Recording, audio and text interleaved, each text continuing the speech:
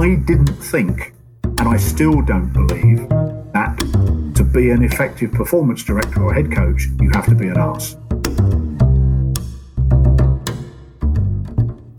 Hi, and welcome to another episode of 80% Mental, a podcast all about the psychology of sport and performance. My name's Dr. Pete Olusoga, and I'm joined as usual by Hugh Gilmore. Each episode, we're going to ask a question about the psychology of sport, and we'll then spend some time trying to answer that question. In episode 1, we spoke to Dr. Jonathan Fader to try and get a handle on what sports psychology actually is and what it isn't. And we learned about some of the key psychological skills that athletes might find useful, as well as some of the ways that sports psychs and coaches might work together too. This week, we've got another great question and another fantastic guest who's going to help us answer it. So I want to get straight to that question, which is there such a thing as a winning mindset? And if there is, what is it and how do I get one? So to try and answer that question, we're going to talk a little bit about some of the work that has tried to establish the mental qualities, the personality characteristics, maybe the attitudes shared by the world's top sport performers. We'll talk about what that all means and whether it's really possible to learn how to think like a winner. As I mentioned, we've got a fantastic guest on this week's show, and I'm really genuinely pleased to welcome Professor Dave Collins. Now, normally I'm going to try and keep the guest introductions fairly brief, but I think this one is worth reading out in full. So if you just bear with me for a minute, I'm going to do that. Professor Dave Collins is a professorial fellow at the University of Edinburgh and director at Grey Matters Performance Limited. As an academic, Dave's got over 350 peer-reviewed publications and 70 books or book chapters. And as a practitioner, he's worked with over 70 world or Olympic medalists. Dave's got his head in his hands right now. I should have got out more. I really should. Plus professional teams and performers. Dave has coached to a national level in 3 sports, is a 5th Dan black belt in karate, the director of the Rugby Coaches Association, fellow of the Society of Martial Arts and BASES, and an associate fellow of the BPS. And to top it all off, Dave is an ex-Royal Marine as well. Dave, welcome to 80% Mental. Thank you very much indeed. Can I just ask, what are the 3 sports that you've coached to a national level? Martial arts, weightlifting, rugby. Okay, awesome. And Hugh, how are you doing today? I'm doing good, Pete. I'm very excited. It's not often you get to question one of the big heavy hitters of sports psychology. Something I learned about Dave recently was that he also studied RABT like myself in the Albert Ellis Institute in New York City. But Dave did the same course 3 years before I was born. So that sort of gives you... I'm sure they haven't changed the lecture notes to you. I wouldn't worry, That just gives you the level of experience that he's bringing to the podcast today. So I'm really excited, and I think this is going to be one of the best episodes of this season. Yeah, I'm sure he says that every week, Pete, but he's he does lie so beautifully. Well, I'm a bit worried that we might have peaked too soon. This is only episode 2. It's uphill from here, mate. You're right. Well, let's hope that's the case anyway. Okay, so I guess first of all, just to get us into this idea of quote unquote a winning mindset, we should probably spend some time defining what that actually is, because it's one of those terms that's thrown around a lot. And to be honest, that's why we've phrased this week's question that way. But what are we talking about when we talk about a winning mindset? Is it personality? Are we talking about attitude? Is it a set of mental skills or abilities? I just wonder, Dave, what are your thoughts on that? How do we define winning mindset? You're right, it's probably thrown around too much. It's another term like, I don't know, mental toughness is another one. Resilience is a third. There are lots of these terms that have quite a bit of face validity and everybody likes them and they sound sexy or whatever. But you're absolutely right that unless you define them and operationalize them, you probably, it's just a waste of time. So is there a winning mindset? Well, yes. But that winning mindset operates in different times and different contexts in different ways. So there are, for me, at least 3 mindsets. One would be a training mindset. One would be the competition mindset. And one would be when the S hits the fan mindset. Stop me if I'm getting too technical. And then, of course, there's probably a 4th, which was getting there, if that makes sense. So if you say there are getting their pressures and staying their pressures, there are therefore getting their skills and staying their skills. But at the least at the top end, the winning mindset will be in 3 cases. You've got to train very, very hard or you won't get there and stay there. You've got to prepare yourself well with the right attitude to competition. And then, of course, when the fans are getting clogged, you've got to really be, that's when the going do keep going and you see it again. So that blanket term, I'm afraid, covers a multitude of sins or multitude of specializations.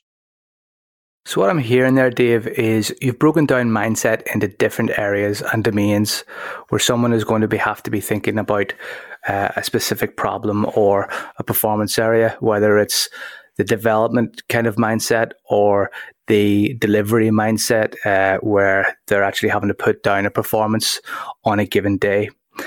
You've also turfed out a lot of common parlance terms that are very well used and very popularized in sports psychology and especially sports psychology marketing materials, socially desirable terms like mental toughness and resilience. You've also mentioned about face validity.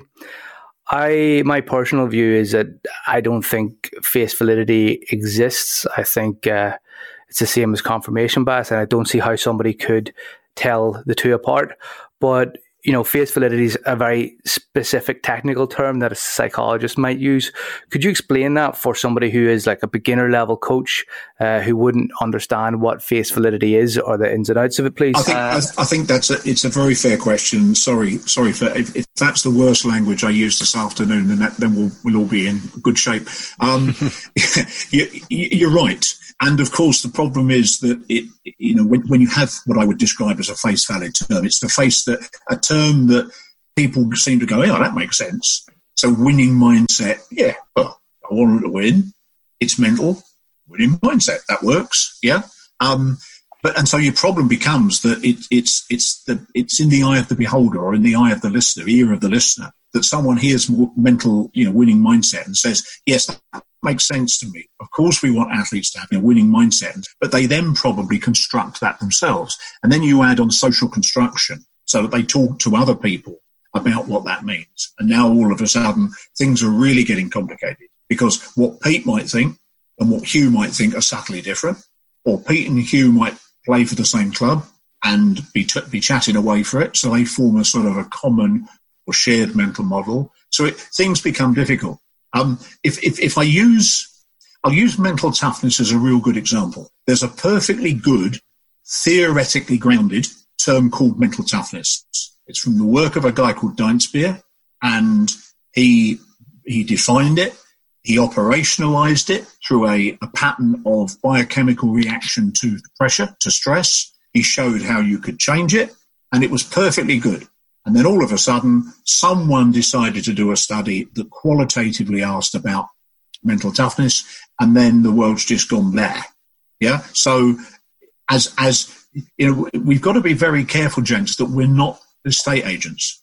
We're not the guys who write those menus that make everything sound yummy, and that what we actually are is we use scientific terms. Now, we can simplify them by all means, but we need to be able to go the extra steps. So we've done a lot of research in mental toughness and found that was a construct that might vary between lower level teams, international teams, and coaches. So when you start, define what you're after. Short answer, therefore, is if a coach says to me, Dave, I want you to work on the player's winning mindset, my first question is, what's that then? What will that look like? How will I know? How will you know? How will we know that we've accomplished it? Or how will we know we're not getting there? Cool. Pete, what are your thoughts on this? Well, I think Dave's absolutely right, Hugh. I love what Dave said about being able to use really simple terms to describe scientific concepts and having the ability to do that, but also making sure that we are being scientific and we are defining them properly. I think we have to be really careful about the terms that we use and make sure we're giving that proper attention to defining them, both for ourselves as practitioners and academics, but perhaps more importantly, even in the way that we talk about those things with athletes and coaches. I think when most people talk about something like mindset, what they're probably thinking about is personality. And a lot of times coming at that from a trait approach. So this idea that we're predisposed to behave in certain ways because of innate characteristics that we have, and the idea that these characteristics or traits generally don't change much over time. I'll give you an example. One athlete, I was working with a group of athletes, and it was just an introductory session to sports psychology. And one of them, and I'll paraphrase what he actually said, but he basically stood up in the middle of this session and said, look, I'll break it down for you. Either you've got it or you ain't. And it's as simple as that. So there's this idea that people are just born winners, that winning mindset's often viewed as something that people just have or don't have. And again, I just wondered what you maybe make of that idea that when people think about mindset or winning mindset, they're thinking about personality. Right. Couple of things. Firstly, people talk about personality traits as innate, which I always say, so they dropped out the womb with them then. Yeah. And I don't necessarily think there's a lot of evidence that people do drop out of the womb with all the characteristics that are going to make them. So for me, it's more nurture than nature. That's the first thing. The second thing is that personality traits must be modifiable. Otherwise, why are we psychologists sitting here? Because Hilgard and Atkinson, Introduction to Psychology, page 1, definition of psychology to explain, predict, and modify behavior. So that's what you'd like to see.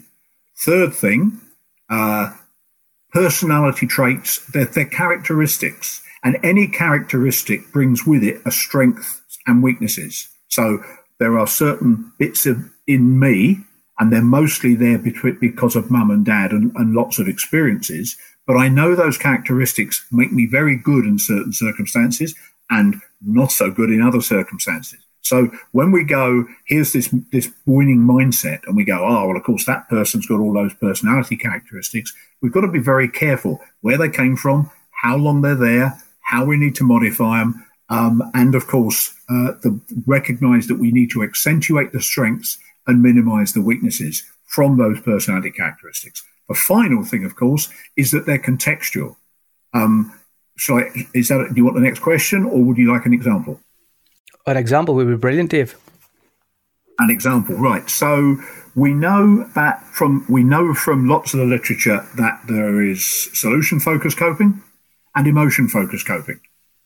I'm solution-focused. I see a problem, I try and solve it, which is brilliant as a sports psychologist. It's very useful as a combat soldier or a rugby player, but both my first wife and my second wife would agree it makes me an absolute bugger to live with, because I try and solve problems that they don't want solved. So my strengths, my solution-focused orientation is fantastic at certain times and rubbish at other times. So what we're talking about there is an interaction effect.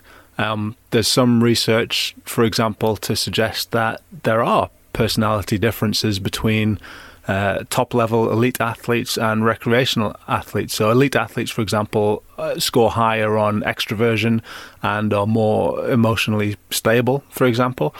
So if we just looked at that on a surface level, we could describe some of those characteristics, those personality traits, as being part of a winning mindset. Another study, I think, found that personality test scores could predict whether junior elite athletes, and we'll leave the phrase junior elite for another day, but the personality test scores could predict whether they progress to the professional level many years later. I think it was conscientiousness and group orientation were some of those characteristics. But actually, what you're saying, Dave, is that contextual factors are really important. And again, if we kind of go beneath the surface and look at some of the research there, there's some studies that show swimmers, for example, swim faster when they're in teams than they do individually. So there's something about the environment that's having an impact on the way that they're performing, not just their own kind of personality characteristics. Again, if we go back to kind of extroversion and introversion, there's some evidence to say that extroverted athletes seem to, no, let me rephrase that, athletes who score higher on extroversion seem to outperform athletes who score higher on introversion when an audience is present, but not when there's no audience present. So again, we've got these contextual factors having an impact on performance, interacting with personality characteristics. So the idea of a winning mindset in terms of just thinking about personality traits and personality characteristics just seems a little bit too simple. Dave, at the start, you mentioned 4 different types of mindset and so forth. And I'm aware that a large amount of your work is based on PCDEs. Which is obviously psychological characteristics for developing excellence, which encompass 10, characteristics as identified in the literature. They seem to me to be less about characteristics and more about an approach to doing things. You mentioned about operationalizing these assets or specific characteristics. Can you explain a little more on how that differs from ideas around personality? The idea of the PCDE stuff is that it's a set of skills. That's all it is. It's a hand of cards that says, what do you want? So if Coach Pete says, I want resilience, I go, fine. So now I work with my players and I go, right, for you, resilience is going to be a little bit of self-regulation, a lot of goal setting, bit of commitment. Hugh, it's good for you. It's going to be a different recipe. So all the PCDEs are a set of skills. They're actually, the full title for them is the psychobehavioral characteristics of developing excellence, in that they're mental stuff made real in terms of behavior. So that's where we're coming from. Now, a personality trait might work like that, or it might not. But another thing about personality traits is, if, for example, you could imagine that I have a personality trait to be aggressive, God forbid, but if I did, then how I would come over might not be, if, for example, I'm talking to the two of you on a Saturday night, I'm not going to come over as an aggressive, because you're both likely to, A, kick my bum, and B, run away faster than I can catch you. So the context will change how my trait manifests itself. If, however, I've got a set of skills and I go, I want to sort this situation, then I can use my tact and diplomacy card, which is unbelievably good, and all sorts of other skills to actually solve the problem. So think of PCDEs as a set of skills, a hand of cards, and you teach those skills, and then you assist your athlete in how she or he might play that hand of cards in a particular context. Okay, so PCDEs are kind of like the Liam Neeson version of these set of particular skills that'll make them difficult for the competition. Is that fair to say? Yeah, I mean, if that's what we're trying to do. But they'd also, of course, and if we go back to those the 1+3 that we started with in terms of performance mindset, let's think about all 4. Getting their skills. PCDEs assist an athlete to make the most of the pathway that she or he is in. Training skills. The PCDEs can assist the athlete to make the most of the training situation, to make sure that they're training at a sufficient quality, to make sure that they make best use of feedback, that they seek support where they need it. The PCDEs can assist them in the immediate competition preparation in terms of, for example, they might deploy some imagery, or they might work on their focus and distraction control. And then, of course, in the fan-clogging moments where it's really up against it, the commitment, the determination, the focus are the things that will bring them through. So again, think of equipping people with a set of skills that they can then deploy in various combinations to best effect.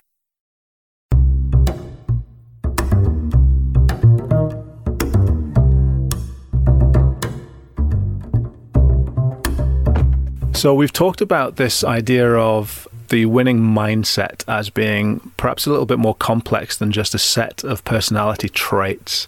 And we've talked about the PCDE approach, which, Dave, you described as a set of skills, I suppose, that people can choose from to deal with various situations that they might encounter. I wanted to touch on this idea that the performance environment is actually really complex, and the pathway to elite performance, the pathway to success, is really complex as well. So reading some of the work you did, Dave, with Anya McNamara back in 2010, you talked about these macro stages of development, so largely based on Jean Cotte's work, where you talked about sampling years, athletes just trying out a few different sports. It's largely about fun at that point. Specialization years, where athletes are starting to focus on maybe one or two sports, starting to compete at perhaps lower levels. And the investment years, where really a lot of time and effort's being put into training. Athletes are starting to compete at a high level. And we can add on to that maintenance years as well. So once we reach a fairly high level of competition, we need to be able to maintain that level of success as well. I guess the point is that if athletes are going through these different stages of development, then the psychological characteristics, the mindset that they are going to require is going to be very different at those different stages. If you add on to that the idea that pathways to excellence might be very sport-specific as well. I think one of the examples in the paper was that a sprinter can achieve early success based on just physical characteristics. So if you can run really fast, if you're big and strong when you're young, you're going to achieve success early. Whereas a gymnast or a pole vaulter needs a certain level of technical ability. So they're going to develop that skill a little bit later on.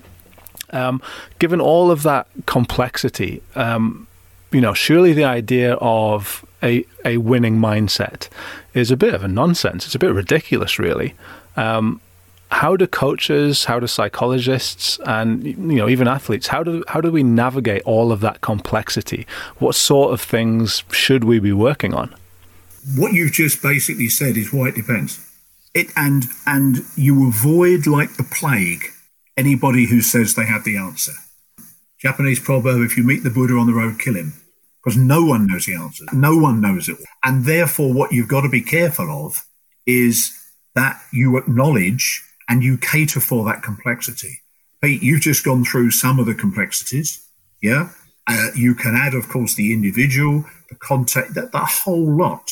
And so what you need to do is to be able to have the sense to cope with that complexity, to think that you can hand coaches a set of cards from which they can select a technique and say, oh, I'll try that today. No, because it might be great. It might be a great idea, but it might be the worst idea out in this circumstance. So the whole of the process of coaching, the whole of the process of performance psychology, indeed, the whole of the process of us dealing with each other as individuals, our interpersonal skills are surely built on a sense of it depends. They're built on a sense of acknowledging and recognizing that complexity. So I guess that the simple answer is that if that complexity is inherent, that doesn't mean you don't attempt it. You just go, this is too complex, la, la, la, la, I don't do it. But it means you really have to study. I love being a performance psychologist. I love being able to try to help people to perform much better than I ever could have. I wish I'd had a performance psychologist. Yeah. But it's me trying to help them do as well as they can do. And that involves me getting to appreciate all the complexities around where they are, if that makes sense. So here we go, Dave. We want performance and confidence as a practitioner, but to be aware and have healthy doubt. But if you have an athlete at the starting line of a 100-meter race, is there any time to be aware and have this doubt then? Surely we don't want doubt on the start line. We see doubt as acceptable and necessary as a high-performing practitioner. But what about competition? Talk me through that, Dave. What are your thoughts?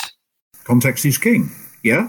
In my previous role as a young officer, we start getting shot at, and I go, now, boys, shall we go left flanking or right flanking? Let's have a focus group. What do you all think? Let's have a vote. Probably not.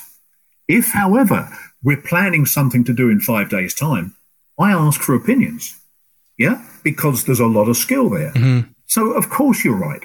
And, of course, I am oozing confidence a couple of minutes before the off, because there's no point in doing else. Yeah. I'm careful that I don't ooze so much confidence that the person thinks I'm a, mindless twit. But, of course, there is a context to it. Yeah. And an awareness of that context and an awareness of what's appropriate at the different times through the village, into the competition, in the qualifying rounds, into the final is key.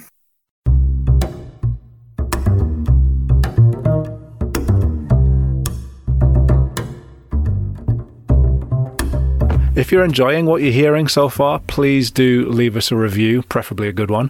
And also you can subscribe wherever it is that you listen to your podcasts. Now, we've already mentioned a few of the kind of magic psychology words earlier on, things like mental toughness, things like resilience.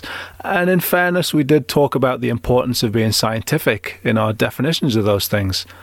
We've also just talked about the complexity of the performance environment. So I just want to take a minute to talk about, I guess, a popular idea that having a specific kind of mindset is absolutely key to success, almost going back to some of the personality stuff we were talking about earlier.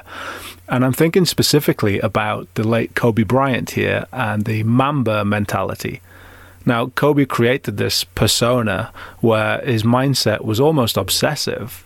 And this Mamba mentality was about prioritizing sport and prioritizing, achieving in sport over having any sort of normal or balanced life. It's about being the first one in the gym and the last one out. But, some of the stories that you hear about Kobe seem to take that sort of mentality to extreme levels. For example, you hear about teammates wanting to impress, so they get to practice a few hours early. They're there in the gym at 6 a.m., only to find that Kobe's there in a full sweat, having, been working out since 3 a.m. And you see a similar sort of drive and obsessiveness from Michael Jordan in the Last Dance documentary. And a lot of young athletes, and I suppose a lot of coaches as well, would buy into this idea that they need to be obsessive at the expense of everything else in their lives as well, in order to be successful. And I just wonder what we make of that. What are the dangers of young athletes and even coaches looking at that sort of almost obsessive behavior and really aspiring to it, seeing that as, well, if I want to win, if I want to be successful, I have to be that obsessive. What do we think about the dangers, I guess, of that type of mentality? People who are successful in any walk of life, I think even the priesthood, are moderately obsessive. Yeah? They're driven, they want to succeed, they want to achieve. Are there dangers to that? Yes. Should we therefore prevent it? No. We should make sure that people are aware of the downsides, and we should work with them to mitigate or moderate the downsides. But training hard, I now have metal knees. And I have metal knees for a number of reasons, but one reason is because at 17 and a half stone, I did 80 miles a week in boots and pack. Yeah? And it seemed like a good idea at the time. But if someone had said to me, you know what, Dave, this will happen to you by the time you're 60 odd, and I'd have gone, yeah, but will I achieve now? Then I'd have done it twice as hard, because I was an obsessive idiot. That's what I wanted to do. That's what I wanted to make. But that was my call. And so therefore, informing people of the consequences of your actions, I think it is important. When the obsession is someone else's, that's when you start getting into trouble. But let me give you a counter position. There are lots of experts in parenting in sport now. Okay? And I have the pleasure of working with a lady who is doing a doctorate in just that area to try and get some evidence behind it. And if you don't know about the questionnaire, go and find the Passion Questionnaire. Vallerand, go. So this is Robert Vallerand's idea of passion being either harmonious, so in line with our life goals, we're taking joy from doing activities, we feel happy while we're doing them, or passion being obsessive, where we feel compelled almost to participate, to keep pushing to the next level, almost like you can't do anything else for fear of missing an opportunity to get better. And this is the kind of thing that we are seeing and hearing from athletes like Kobe Bryant and Michael Jordan. But that passion is what, I mean, I've been with my youngest daughter this morning. She's into riding and she's passionate about it. And I love that. And I don't care whether it's riding or skateboarding, or I prefer it was rugby, but never mind. It doesn't matter. I don't care what she's passionate about, so long as she has passions. And part of my role as a parent, and part of my role as a coach, and part of my role as a performance psychologist is to moderate and direct, as appropriate, those passions. Okay? No one knocks that. No one says that, lots of people get concerned about musicians, for example, who might practice 5 or 6 hours a day. Again, with some of our doctoral work on the more is better. Of course it is. Just go and practice. I suffered from my art. You're going to suffer from my art. So I don't see this obsession as being a particularly sport event. I think it's a life event. I think it's a human event. It's a human condition. And if we'd stopped, I think if we were to think that whether there are harmonious passions, and as you've said, obsessive passions, and that we need to look at the interaction between those and what it's doing to the individual. So it was appropriate for me as a psychologist to suggest to someone, look, you're probably not going to be a fantastic high jumper. You're 5'6" and you're not particularly springy. Yeah. So I know you love it, and you'll reach a certain level, but is that enough? Because if it won't be enough, do you want to make a change of direction now? Talking through with my client what she or he wants and whether she or he is going the right way about it is, for me, part of my responsibility to them, to ask the hard questions and to wait for the hard answers. Does that help? It does, yeah. And I think the key thing for me that you mentioned there was when that passion is someone else's. And I guess that's kind of part of the question I was asking, that if coaches kind of buy into this stuff, these buzzwords and these kind of exciting things, the Mamba mentality, we've got to have, all of our athletes have got to have that. If coaches buy into that sort of thing and try and instill that in their athletes, I guess maybe that's when there's an issue that we need to look at or resolve. If they're pushing that at 18, you can understand it. If they're pushing it at 8. Yeah, sure. So obsessive passion has been linked in the literature to things like burnout, to stress, to negative affect. Hugh, do you have any thoughts on this? Are there any dangers associated with taking a winning mentality to some of the extremes that we hear about with athletes like Kobe Bryant? I suppose in my experience of working with athletes, I often see a lot of people who are, what I would say is verging towards perfectionistic, and it can be catastrophic at times because they have that drive and passion, as Dave talks about, but it's a double-edged sword in that you're never quite good enough. But again, even though as a psychologist working on a multidisciplinary team, the team berates itself on, we have this problem, we're solving it now, why could we not solve it 3 weeks earlier? And it's because in performance environments, there's always a never-ending pursuit for, can we do this 3 weeks earlier? I think that's just part of the game in a performance environment. You're always chasing that just slightly better. So I think, I think what you're talking about there in terms of passions is that, it's great that people have those passions, but it's also, be aware of the double-edged sword, while at the same time, there's probably a really good point of celebrating their achievements when they occur. And that will be a moderating effect to some of the downsides that could occur. Dave, would you have anything to add to that? It's helping people to have a sense of perspective, but it's their perspective. One man's balanced lifestyle is another man's, I was obsessive about my sports. I was obsessive about my careers. I am obsessive about my career. And some people might look and say, well, that's very unhealthy. And they're probably right. But that's all right, because it means I'll leave the building quicker. There'll be more curry left for everybody else. But it's just trying to put, it's trying to push through. It's what are your priorities? My priorities are these. Great, let's go for it. Yeah, but let's go for them in an ethical sense.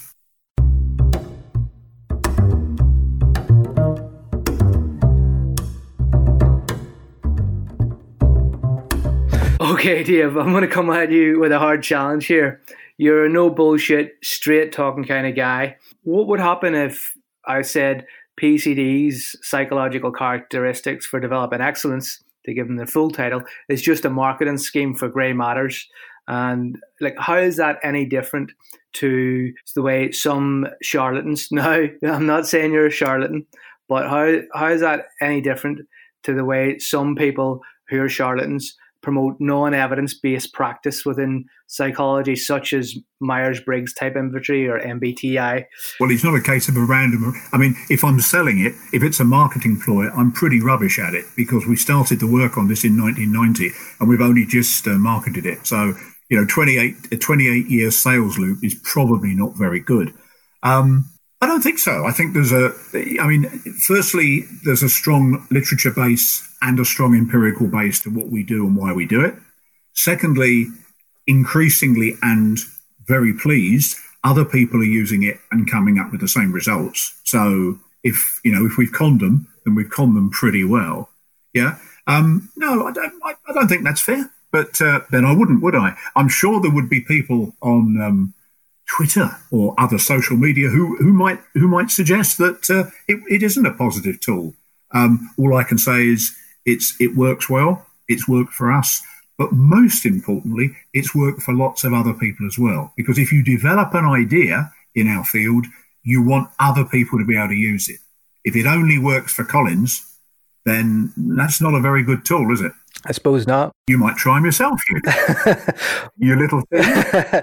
Yes, you're right. It's something that I do regularly use in my work with Pathway, and it's admirable that the process is so clear and the evidence base is there for supporting it. But I think, can I just comment on that?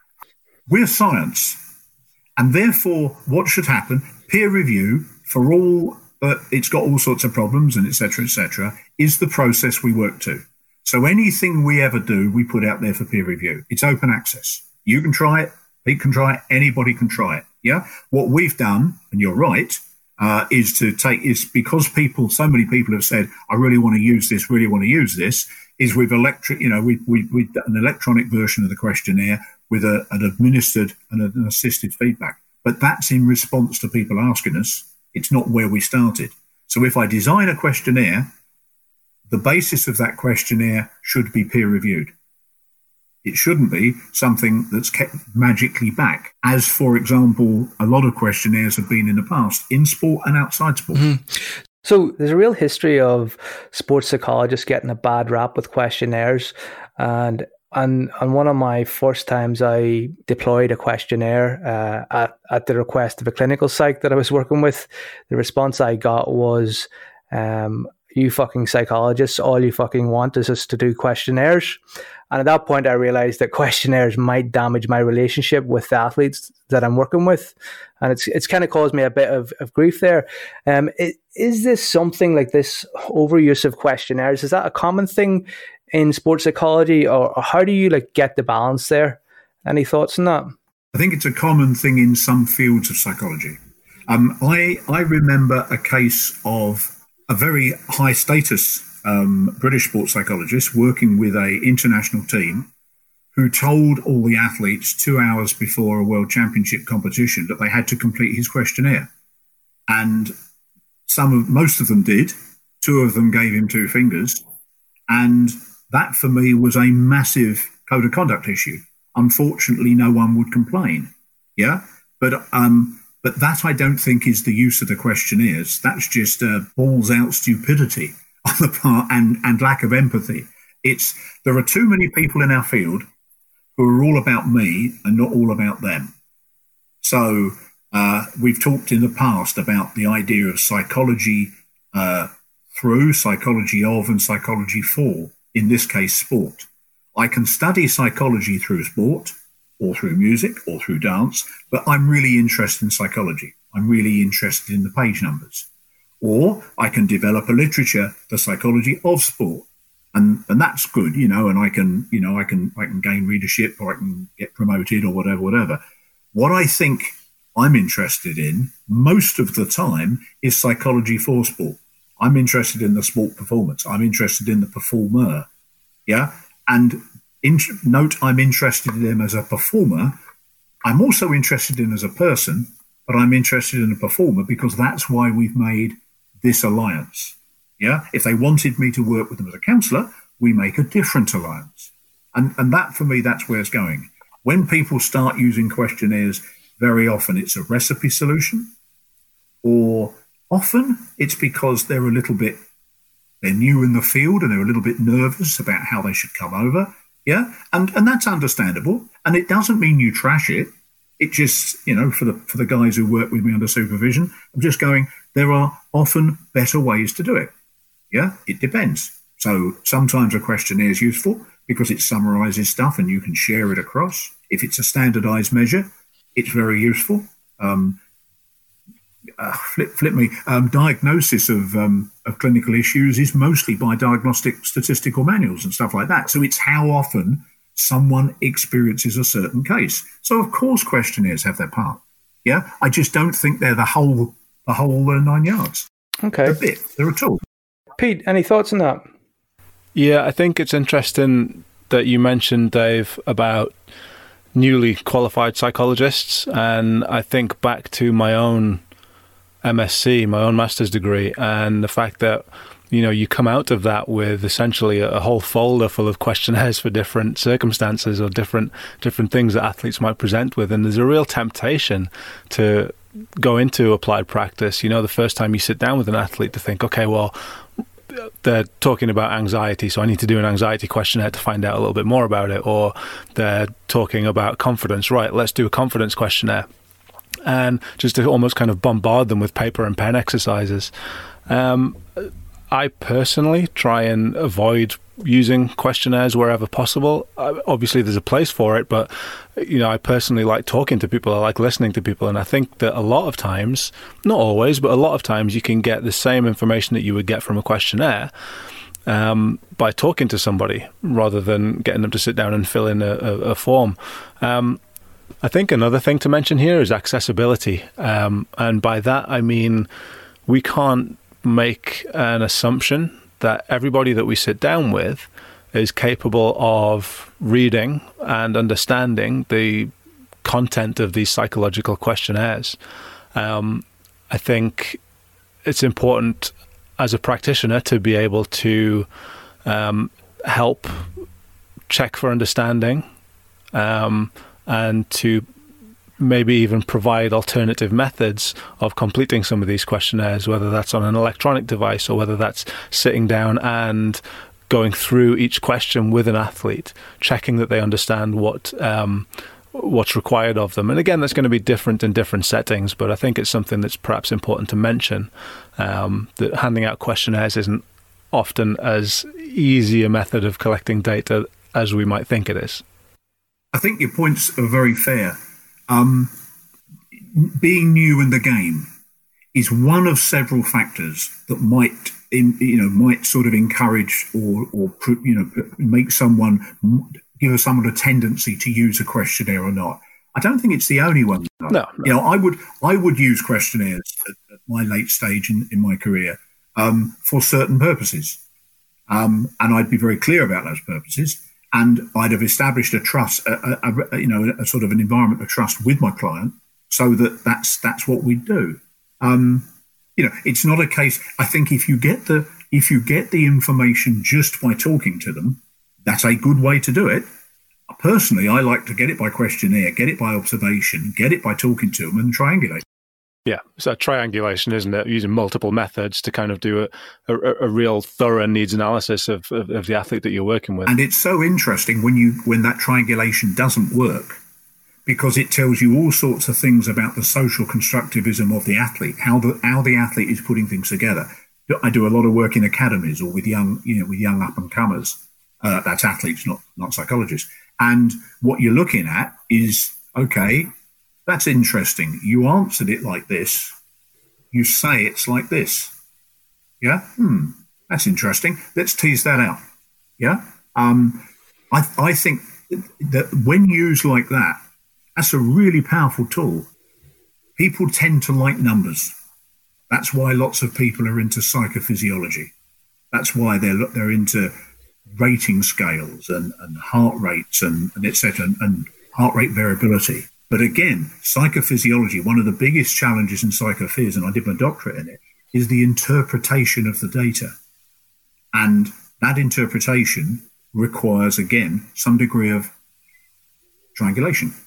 So questionnaires, yeah, they're okay. They're a tool. Use them in the right place. Don't in the wrong place, you're in good shape.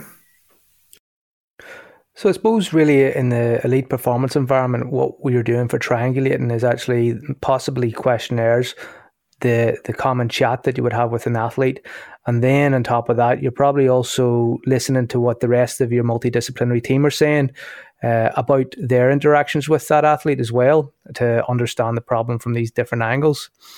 When you're in that situation, how do you challenge whenever you've got a different view, either from you've got a different result in the questionnaire than the conversation you've had? So I'll give you an example. Recently, I had an athlete and the scores on the questionnaire came back very low.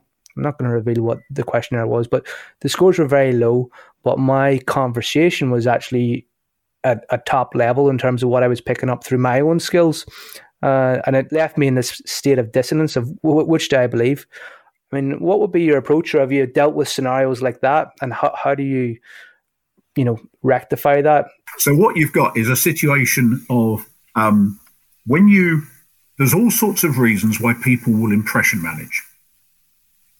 I always remember learning the fact that as a psychologist, if I said to someone at an Olympic Village, "How are you feeling?" They were, "Why? Do I look odd? Do I look nervous?" Yeah. I remember working in international rugby, and the night before the game was a bunch of very, very large men in t-shirts and shorts, watching a TV, watching a video, and not looking at each other because they didn't want to show the other bloke that they were nervous. So it was like one of those Egyptian half hours where everybody sort of looking like that, never looking at each other. So people are very, very conscious of impression management. So when I see what you've just described, and you see it an awful lot, you go, okay, and you make a note of it.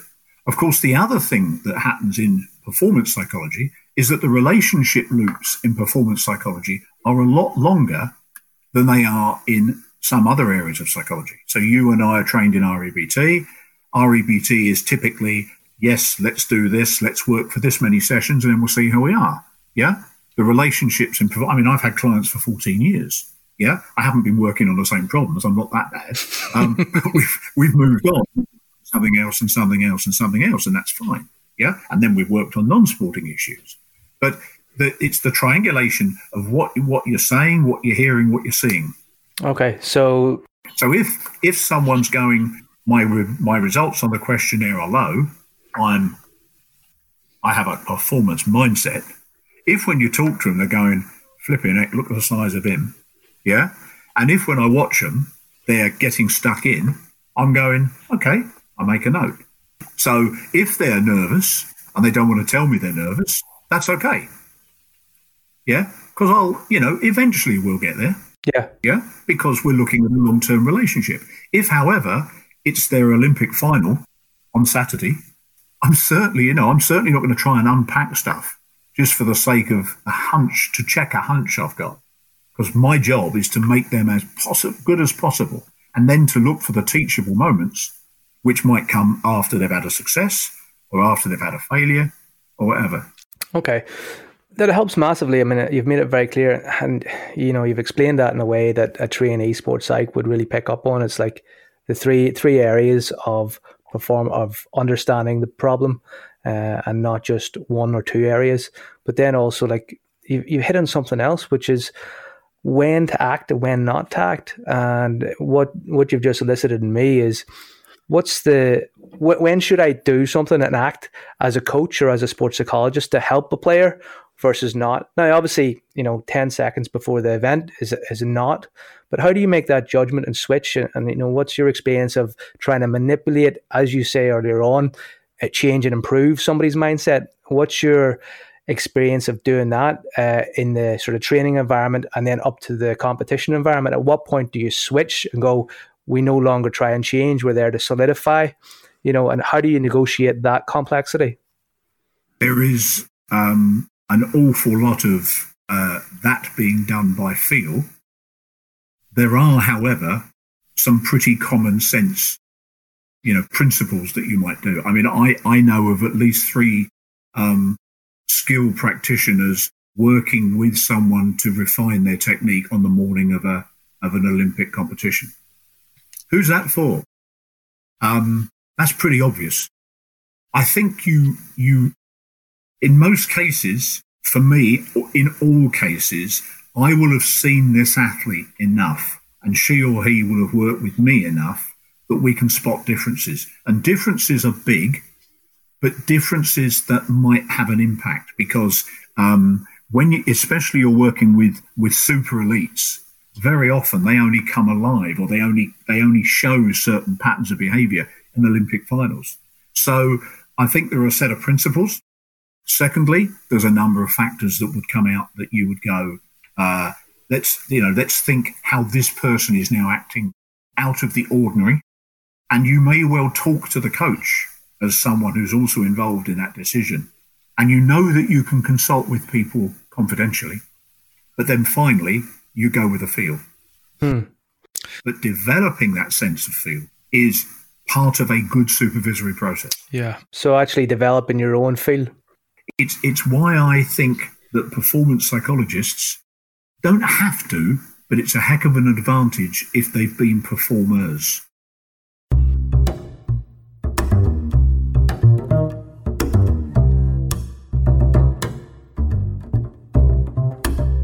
So up until this point, we've really been talking about winning mentality from an individual point of view. But what about teams? What about the coach of a team? A coach who might be listening to this and is thinking, okay, well, how do I develop a winning team mentality? Dave, Hugh, what are the sort of things that you might talk about there? What do you guys think about that? I think there is, both for the individual and the team and the sport, there's a level of integrity. There's a level of honesty. This is what we're trying to achieve. I had to cut athletes from funding. I had to tell athletes that their dream was over, and I hated doing it, but I did it. And I sat across the table from them, and I talked them through it, and I gave them early warning at what might happen, and gave them a chance to change it. And I took coaches from positions and promoted coaches to other positions, but I hope, and the fact that these guys still talk to me, phone me up and ask me for advice or see how I am, suggests that I did it in a straight fashion. And I think that's big, Pete. I think that if I'm a coach and I'm not picking you, I'm telling you why I'm not picking you, and I'm taking the time and the trouble to tell you what you need to do to get picked. And now, why are we together? We're together to perform. If we're a high-level team, we're a professional team, that's fine. We're together to perform.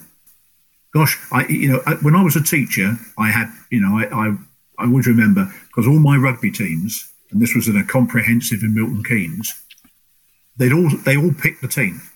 I didn't. I sat on the selection committee, but they elected a captain and they elected a vice captain, and there was a couple of other boys, and they all sat there and they selected the team. And then they drew up, they said, well, how are we going to choose? They said, oh, gosh, yeah, right, sir. This is old school teaching. So, well, here's our rules. If you don't, no train, no play, normally, and away they went. And these kids were immensely mature and straightforward in doing what they did. So I don't find this a difficult ethic. I find it I don't find it a challenging ethic. I find it some people might find it difficult because it involves looking across the table and going, I'm really sorry, son, you dropped. But that's what it's all about. So for me, it's that integrity. It's the ability to look someone in the eye, ask the difficult questions, and wait for the difficult answers. A straightness. Yeah, and I guess you're kind of modeling the characteristics that you want to see in your athletes as well, that integrity and honesty. And, by you modeling that as a coach, as a leader, you're kind of hoping that that's going to influence their own kind of behaviors as well, right? You see, I don't think...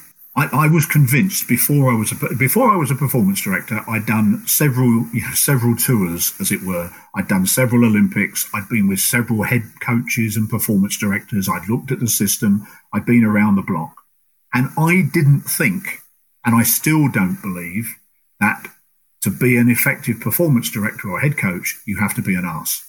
I'm convinced there is a way you can do it whereby you are friendly but straight. You're not too friendly, but you are straight with people that says, this is where you are, this is what's going on. And that's what I want in the performance environment. I want an openness and honesty, which for me was one of the principles of sport. That's interesting, Dave, about the players picking the team. That's a really valuable point for any coach listening, because one of the most frustrating environments that I've been in is in a GAA club, where you're told this is how we are at the start of the season. You don't train, you don't play.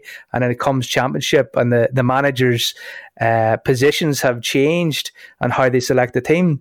And it creates this uncertainty and unfairness, and then promotes bickering and everything else. And you've solved all that just by that simple action of having the players set the rules of selection. And in a way, that integrity of setting a clear landscape of this is how we conduct business, and you're going to help us decide how we conduct business, and it will all be transparent. I like to say transparency is the best disinfectant for corruption or lack of integrity. And again, that's what your process outlines. Like, it's a simple solution. But it's nice to hear that you've used the term integrity. But again, it's a term that we have to operationalize, as you say, create definitions and what are the behaviors associated with integrity. And you have to find that well by giving the message straight to the person, saying it like it is, but also maintaining that personability and ability to talk with people.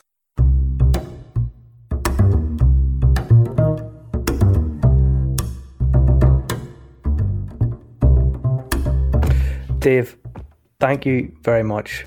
This has been excellent and will be of use to everyone. Yeah, I completely agree. This has been absolutely fantastic, Dave, and I'm sure our listeners really appreciate your time and your words. Thank you very much indeed. We've covered a lot of ground today. We started off by asking whether or not there was such a thing as a winning mindset.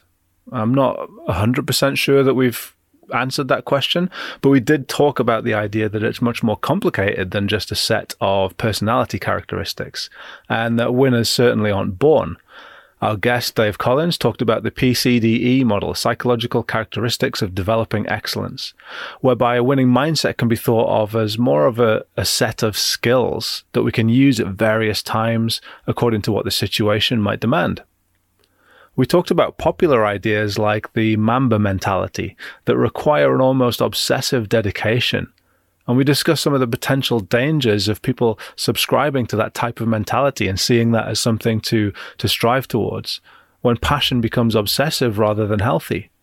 But maybe there's a little bit of obsession needed to reach the highest height. So maybe there's actually a bit of a balance that we need to find there.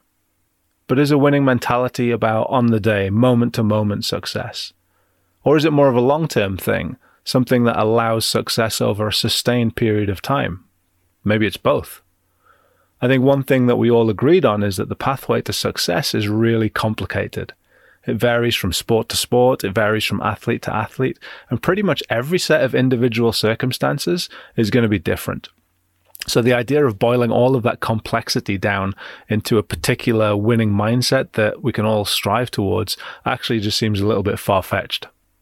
Instead, perhaps we need to identify the psychological characteristics that might be needed for a particular athlete in a particular context at a particular time. And for that, we need a thorough appreciation of that context. I hope you've enjoyed listening today. If you have, please do subscribe wherever it is that you listen to your podcasts. And you can tweet us at EPM Podcast on Twitter. obviously on Twitter. That's why I said you can tweet us.